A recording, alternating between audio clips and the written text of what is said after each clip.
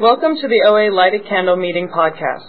Visit our website at www.oalaig.org, where you'll find 3 separate speaker feeds with over 200 speaker files, forms for ordering CDs for these speakers, and a place to donate to keep this special service active.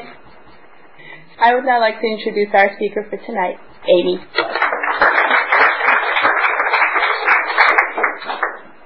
Hi, I'm Amy. I'm a compulsive overeater. Hi. Oh, I'm really nervous to share at this meeting. Thank you, Atusa, for asking me to speak and for trusting that I have enough recovery to be here when I don't often trust that I have that. It really helped me to have that conversation with you and to feel like I do have something to share and some experience, strength, and hope. Because I think I don't do it perfectly, I don't deserve to tell my story, and I don't deserve to call myself abstinent, and I don't deserve a lot of things because I'm not in the body I think I should be in, and because my food doesn't always look like it should, and because my head doesn't talk to me or think the way I think it should, and my feelings aren't what I think they should be, and it goes on and on and on. So I'm really grateful to be here tonight. And just to let you know kind of time-wise where I am been in program over 3 years. I have about 2.5 years of abstinence. I got abstinent right away when I came in, and for me, abstinence at first looked like no sugar anywhere. I could not have a bit of sugar because it took me out so quickly. So it was no sugar, and that was it. That was all I could do for a while. And now it's still no sugar, although now I can have like ketchup and I don't like throw myself off a bridge, and no binging. So what it was like. I was thinking today about okay, so what was it like? When did all this madness start? And I don't know. I'm like, it's sort of like, I came out this way. You know, what can I tell you? I've been a compulsive overeater since I had any consciousness of being a person. And I started when I was a kid. And I think that one of the feelings or memories that comes up for me around eating as a little girl was the disparate, and I hear adult kids of alcoholics talk about this a lot. I'm also sober. I don't have alcoholic parents, although there's ism in the sort of periphery of my family. But it's that same experience of my internal reality and the reality of what I saw going on in my family, and then the way it was processed, talked about, and the way that I felt I was supposed to present myself to the world were so far apart that I had to put something in me to deal with that tension. My parents, I grew up in a really small town, like 3,000 people in Idaho, and my parents both taught in the public schools there, and it's a very tight-knit community, and it was very lovely and a great place to grow up. But what I knew was that my parents were supposed to be role models, and that they talked about other people's parents and how weird they were, and like we weren't supposed to be weird, and I was supposed to be good, and like all this stuff. And then, you go to bed at night and mom and dad are screaming at each other. And then in the morning you wake up and everybody sits down for breakfast, and it's all nobody said anything. I'd be like, what, you guys were screaming at each other all night. We're not going to talk about it? Like, now I'm supposed to just go to school and, like, have a nice day? Like, how I didn't understand how to process that. And that was really my first sort of foray into compulsion, was dealing with the anxiety that created in me as a little kid. So the eating started really young, probably... I think it was always there. But I remember specifically, like, binging when I was probably 8 or 9 years old. And I have this memory. I was thinking, spending the night at my friend's house, probably like in 2nd grade or something. And the big deal was I was going to go spend the night on Friday night, and her mom was going to make us red snapper. I didn't know what red snapper was, but it sounded really sexy. And, like, I was really, like, all week long, I was like, Eve's mom is making us red snapper. I have no idea what that is, but I can't wait to get to Eve's house. And I thought it was going to be, my mom was also completely like granola before her time. Like, there was no sugar in our house. Everything was carob this and molasses that and whole wheat this, and it was sucked as a kid. And so I was really psyched about this whole red snapper idea. And lo and behold, it's fish, if you guys didn't know that. And, it's not exactly an 8-year-old's idea of, an awesome dinner. And I remember being so devastated that, I wanted to go home. I started to cry. I didn't know then, how I was going to manage to have a nice night. And I was too embarrassed to actually say I need to go home because I'm so upset about the red snapper. So I just it was holding on to those feelings and not having anywhere to take them and not feeling I had any room to have an authentic emotional experience. Because I think I sensed even then that my emotional life was that it wasn't normal, and that it wasn't safe to go around telling people the truth about what was going on inside, because they were going to think I was crazy.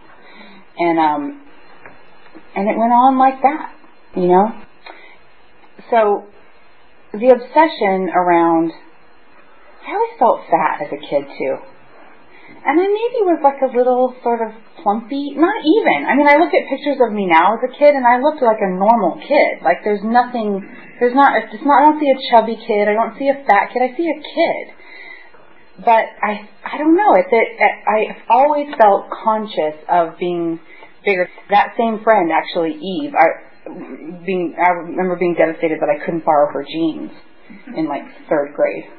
Because she was built like a boy. And I was never really built like that, even as a little kid. And my mom, actually, who we'll get to her, but she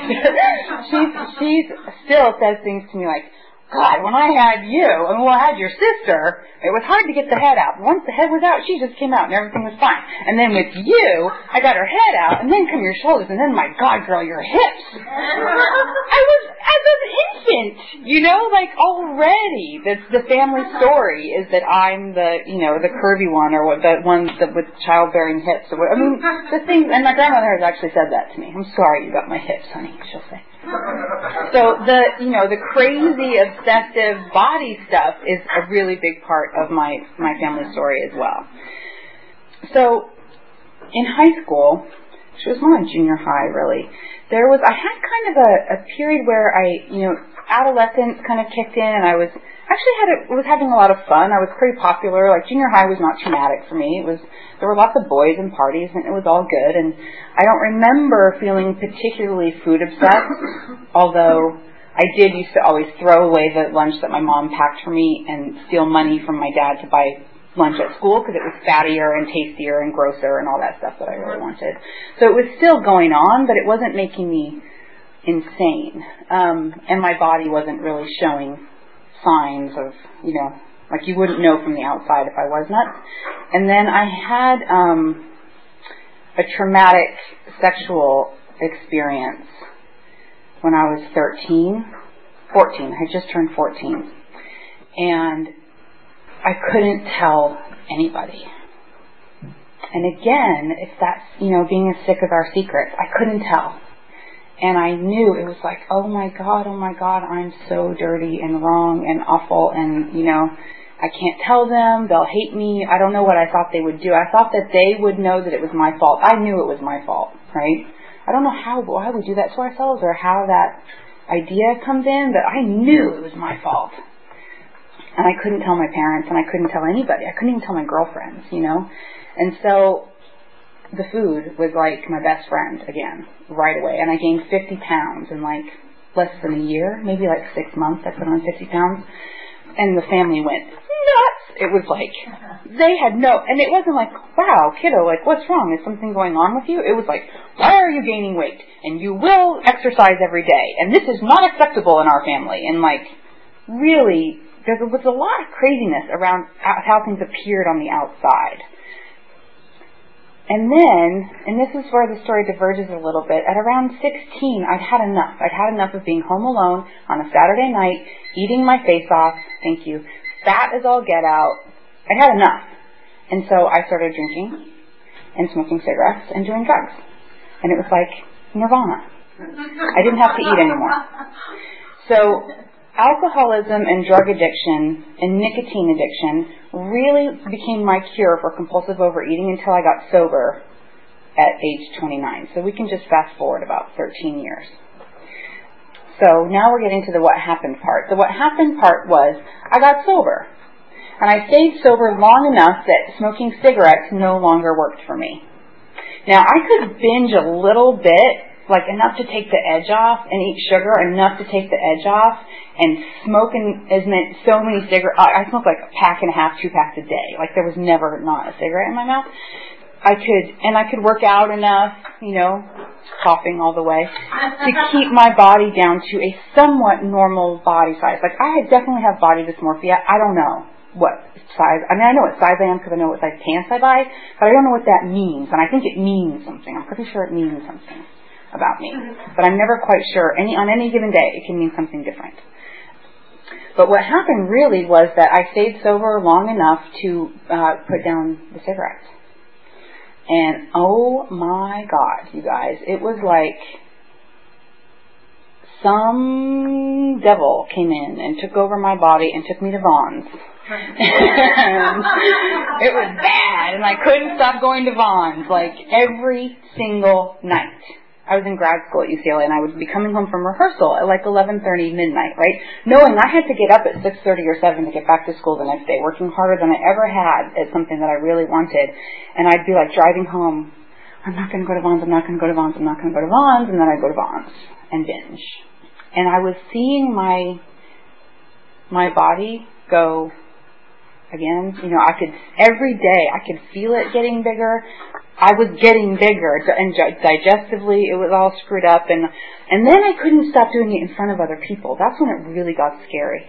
Like I'd sit down to eat with my classmates or my castmates at a show, and I would not be able to, like I'd get a huge portion at some restaurant, and I would not be able to stop when it was appropriate, and I'd have to finish my whole plate and then your plate, and then probably ask the waiter for a side of something, and I could see them looking at me like, girlfriend, like clearly you probably ought to lose 10 or 15 anyway, and this is not good. I felt so ashamed, and so I knew where to go. Although, man, I didn't want to come here. I really wanted AA to solve this thing for me. I really did. I was fine being an alcoholic because it's fucking sexy and whatever. Being a compulsive overeater is not sexy. So I went to my first meeting. I went to the 1 o'clock meeting at Forbes Hall. And I just cried. I just sat in the meeting, and I cried and cried and cried and cried and cried and cried and cried. After the meeting, this lovely, woman came up to me, and Sharon, she was my first sponsor, and she said, honey, tell me what's going on. And I can't stop eating, blah, blah, blah. And she said, well, what is it? What is the thing that's really getting you? And I said, it's sugar. I can't stop eating sugar. And she said, okay, cool. Today, no sugar. That's it. You can come to my house. You can sleep there. You can do whatever you need to do. But just for today, how about no sugar? And I thought, okay. Something's got to give, So I was able to get abstinent off of sugar right away from that day. I actually haven't had recreational sugar on purpose, gone out and had ice cream or cakes or cookies since that day. Which I forget what a miracle that is, because everything else feels so unclear and unclean sometimes that I can tell myself that I have no recovery and no abstinence. But from that day on, I didn't have any sugar, and I started to have lots of other stuff. It got big again, it got all kinds of crazy. But I haven't left OA since. And for me, a big part of my abstinence and what's important to me is that I don't leave. Interestingly, I chose a sponsor who was so involved, really, really good. Beautiful woman. She's still one of my best friends. But she didn't really mind if I didn't work the steps. And I don't know, because I had already worked him in another program, and there wasn't a real onus on step work. And that was great, because I didn't really want to look at much of it anyway.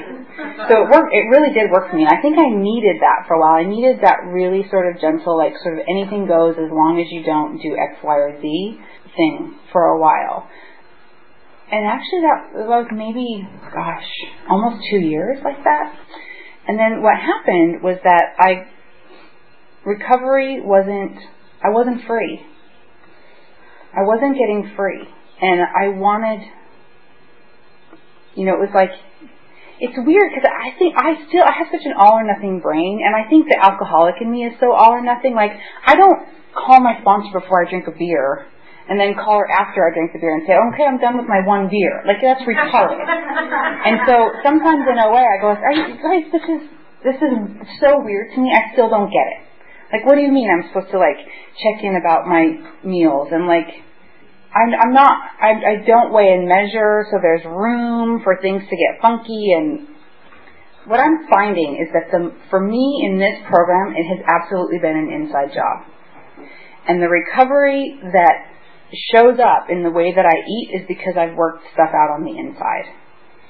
Now, that's not to say that when things aren't funky, I look at what I'm eating and I clean it up so that I can get to what's on the inside. There's a real relationship for me there, but I do not have the kind of abstinence that I tell myself that other people have, and maybe they do, and it's really none of my business, but where I say, no X, Y, Z, period, this, that, the other, no matter what, end of story, I'll go to any lengths not to eat an extra bite, or whatever, it's not my abstinence.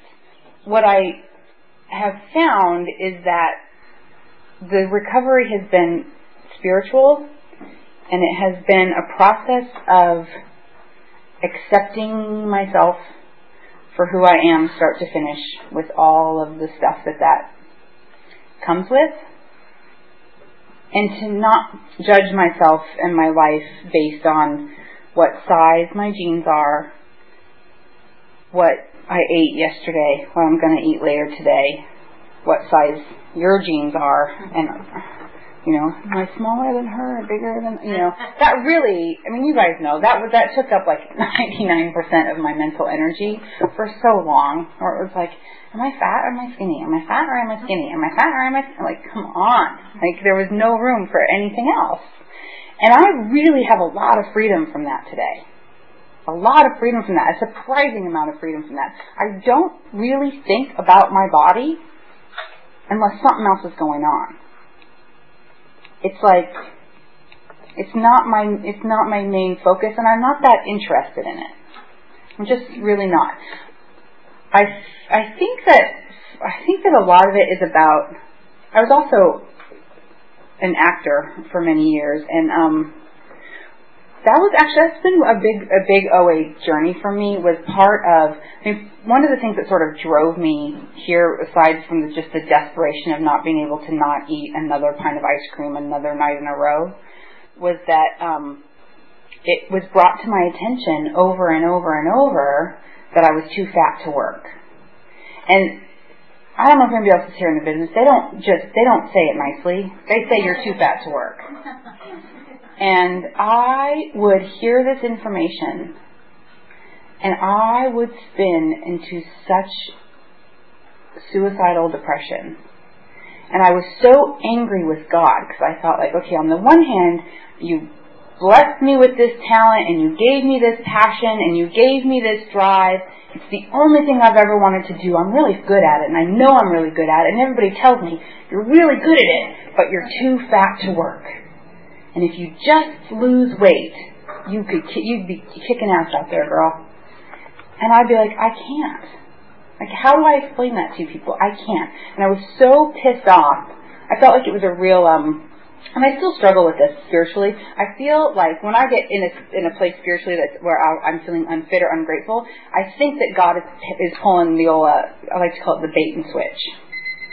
Where, like, it's going to be this way, and look how nice it is, and you're going to have this, and it's going to be that, and then, never mind, like, it's all screwed up, you're just fat, he sucks, he doesn't love you anyway, you're not going to get the job, blah, blah, blah. And I take it so personally, and I get so hurt by it, and I go like, excuse me, God, that was like the meanest schoolyard trick. And how dare you behave like that? And then I have to, like, step back from that and go like, okay, hang on. I know God doesn't behave like that. the God of my understanding loves me infinitely. And there's nothing in that equation that spells infinite love. So what I'm calling God is really something else, right? It's my expectations, it's my psychology, it's my tendency to be over emotional, it's my oversensitivity, it's whatever it is, but it's not God. Coming to a surrender to the world, like the world as it is. Like, I don't really have it in, like, I'm not really interested in being some trailblazing, like, I can make it in Hollywood in the body that I have, and look at me, and changing things for women. I wish I had that in me. I don't. And I made a decision to give it up, to walk away from that dream, because I could no longer handle it. I couldn't be told one more time, you're too fat. And I really had to ask myself if the cost of what that was costing me on an emotional level, what that was costing me in terms of how I saw the world. Like, is the world a loving place where everything and anything is possible? Or is the world something that's going to limit me and make me feel bad about myself? And, like, what am I choosing to participate in? And I really sort of just came to the decision that I was no longer willing to participate in conversations that were that hurtful. And if that meant that I wasn't going to go on auditions, it meant I wasn't going to go on auditions. Like, it got really clear for me all of a sudden. Now, it's not to say that the process of extricating myself from that dream and from that life wasn't difficult. It was. It took like a year of sort of heart-wrenching willingness, I guess. But what's been really interesting is on the other side of it, I can't tell you that I do not give a rat's ass. I actually called my agent, my commercial agent, who I was still hanging on to, and said, just take me off your roster, because I don't care. Like, I don't want to go. I don't want to do that work. I don't care. It's like I feel completely free and, like, open to other possibilities and open to a whole other profession that I've discovered that I love, that I'm really good at, that I keep getting, like, raises and accolades and get, like, I'm having success for the first time in my life on a professional basis. And it's all part of surrendering to the what is. I was so attached to the way that I thought my life had to look, and I couldn't see the forest for the trees. So that kind of takes me up to, like, what is life like today? Life is really great.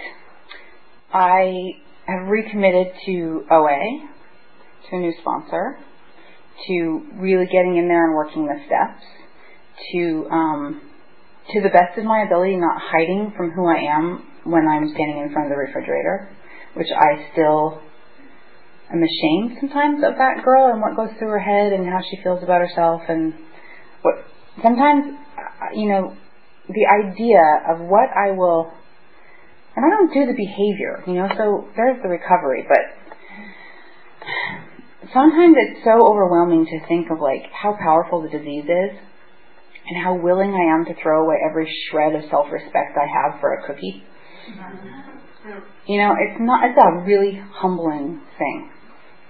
I want to tell you guys the story because it just cracks my shit up, but so a lot of the recovery for me too has been about family stuff and about getting to a place where, like, my new paradigm for my family is that it's my job to be of loving service to every member of my family whenever I possibly can. And that's it. I could give it, the rest of it is like history, it's done, it's over, and it doesn't matter. My job is to be of loving service to them. My mom and I have had this, from the get-go, that feeling of not being able to tell them the truth of who I was, of then taking care of myself in the only way that I knew how, which was with food, and then being punished for the outward signs of that self-care, which was also unacceptable. I carried that around as a real, like, F you back to my parents for a long time. And I'm now to a place where when my mom does her funny things, like she still likes to check what size jeans I'm wearing, like when I go home to visit. Like I'll walk into the room where I'm staying and there she'll be looking at the size on my jeans. Because she's got to know. She's got to know, is my child okay? Or really she has to know, am I okay? Is she okay as a mom? And for her, the way she knows that is if I'm in an acceptable body size. So that's her stuff, right? The disease doesn't just come out of nowhere. It's like, well, where do you think I got it? You know? It just shows up differently for her.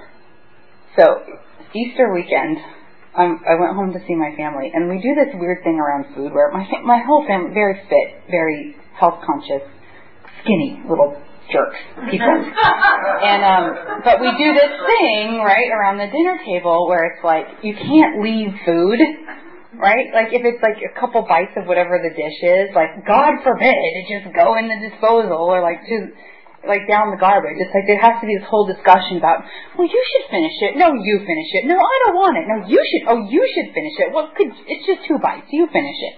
Right? This goes on and on and on and on. So this is happening at the table with this, I don't know, it's like chicken or something. And my sister says to me, well, Amy, why don't you finish it? And my mom doesn't miss a beat. She goes, well, don't encourage her. And I was like, 3 years ago, I would have been so angry about that and so hurt by that, and I would have cried about it secretly or maybe even to her, although I never really took this stuff to her. And it made me laugh. It made me, I started laughing so hard, and my sister she catches on, right? She gets it. So she's laughing so hard. We're both have tears streaming down our face, and my mom's like, what? What's so funny? I'm like, really? I mean, don't encourage her? That's funny. So I guess all I really want to say is that I don't understand really how recovery works. My experience has been that it's a process of persistent consistence and re-surrendering all the time and becoming more and more willing to tell the truth and to not filter the truth so that I can hang on to my behavior. You know, I'm really good at telling you what I'm doing, but telling you it in a way that you're not really going to tell me to stop doing it, even though it's killing me. And kind of being willing to let go of that stuff and to just to give over to the knowledge that there's a power greater than me who's infinite love, and who has a design, not for my life so much, but for my soul. And so all the stuff that manifests in my life is just, I just think, well, my soul is trying to grow me today. That must be what's going on days that feel uncomfortable, or even days that feel joyous. I mean, it's all really just a lesson. This is a real miracle of OA and recovery, is that I didn't tell you the story you want me to tell. Damn it. I totally forgot. Okay. Couple stories. So, these are great, because this is how God has worked since I got sober and then abstinent. This is how God has worked for me. When I was first getting sober, I had about December 16th is my sobriety date and my abstinence date. Actually, I slipped on my AA birthday. And then, so I guess the next day, the 17th, is my OA date. So it was out for 1 day. But when I was, that first year of sobriety, so I had 2 weeks sober. It's New Year's Eve, and I'm a bartender in Brooklyn. And my addictions are not pretty, and they don't come in light forms, okay? I was a daily drinker. I drank till I passed out every day for 10 years. And there I am, 2 weeks off of alcohol, and I'm still detoxing. And I have this ache in my spine like you will not believe. And I know this is AA stuff, but it's God stuff, so I'm going to feel free to share it. My skin is crawling, my spine hurts, I can't really see. But at the time, I didn't have enough recovery to know I didn't really have to go to work, right? I thought I had to go to work, come hell or high water. So I'm going to go bartend on New Year's Eve. So nobody knows I'm in AA, because God forbid, right? And so that I can pretend to you, to myself, to other people that I'm okay, that I can hold it together, whatever it is. I need money. I'll tell myself all these stories. So I remember being in my apartment and just sobbing and getting down on my knees and just asking God, I don't know how I'm going to do this. I could feel it. The shot is already in my mouth. I'm screwed here. But I'm going to go into this bar and I'm going to work tonight. So please help me. And it was like, I walked in the door of that place at 7 o'clock at night, and I worked until 5 o'clock in the morning. And it was like being in some kind of bizarre space bubble. It was like I was untouchable. I was there, and it was really busy. I was working. People were getting hammered all around me. This is a bar, but I worked there for 5 years, and I was known for being the girl to get down with, because I was out of my mind. And it was like I was in this strange little God-shaped orb, and I just floated through my shift, and I walked out of there at 5 o'clock in the morning, just I can't believe it. And I stayed up and went to a 6:30 in the morning meeting.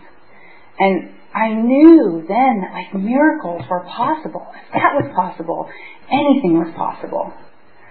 And the other story I'll tell really quick is that when I had then fast forward to this is definitely what it was like. I had about 60 days sober, and I was eating a ton. And lots and lots and lots and lots of sugar. But I was losing 3 or 4 pounds a day.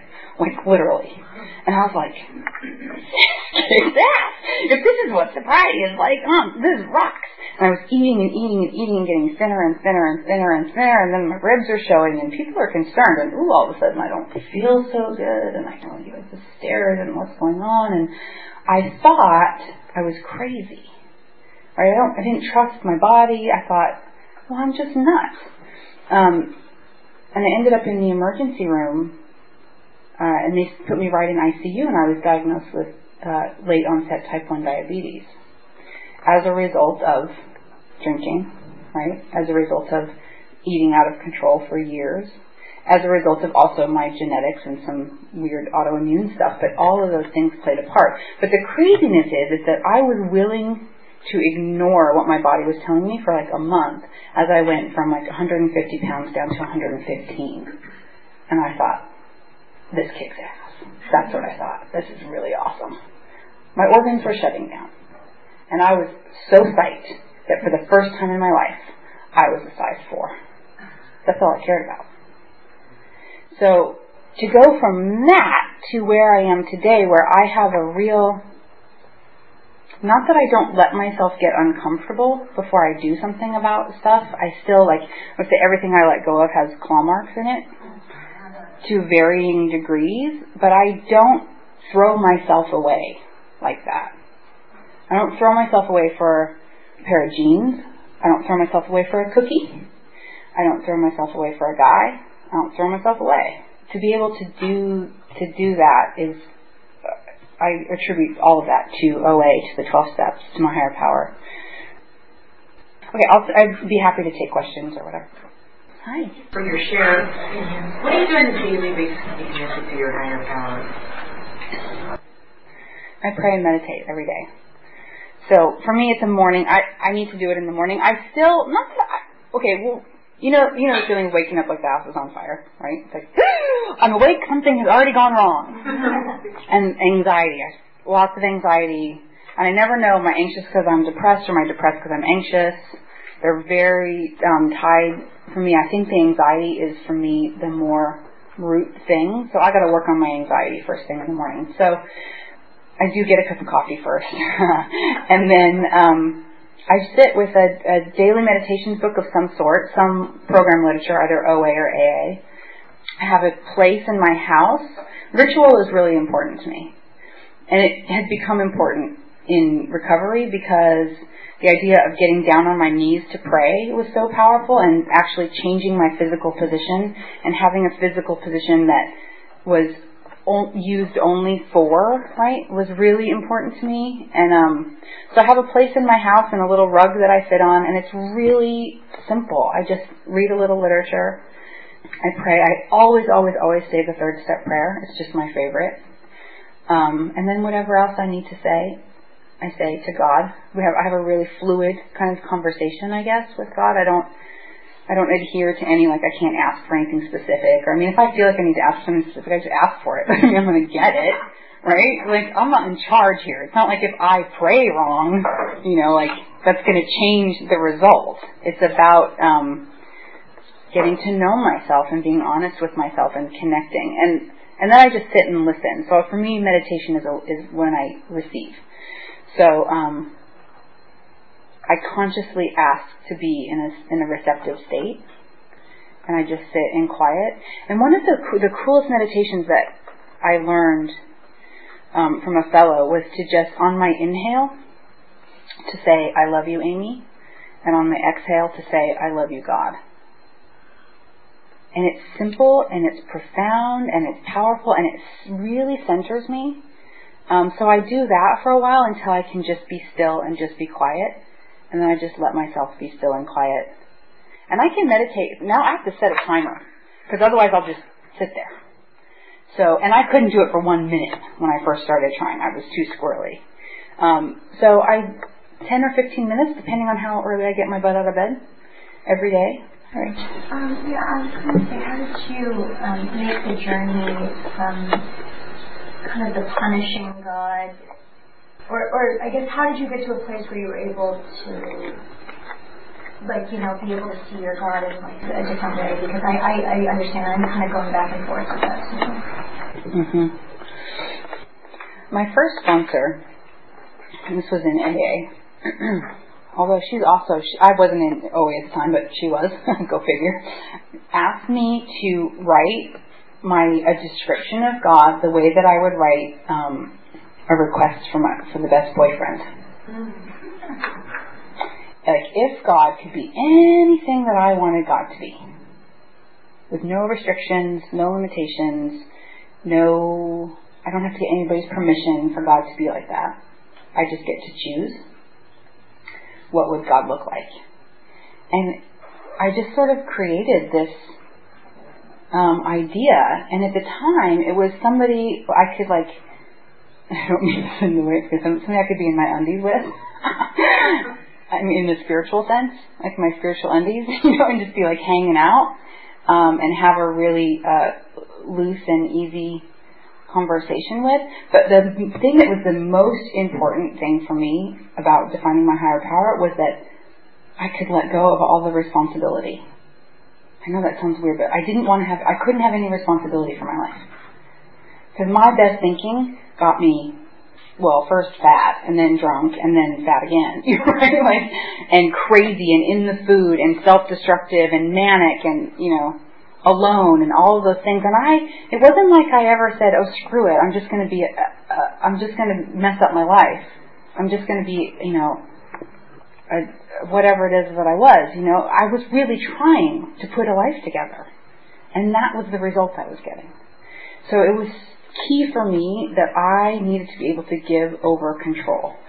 And that I needed to be able to say, okay, if I get to a meeting today, and I stay sober today, and I stay abstinent today, and I do one or two things to be of service, if at all possible, everything else is God's business.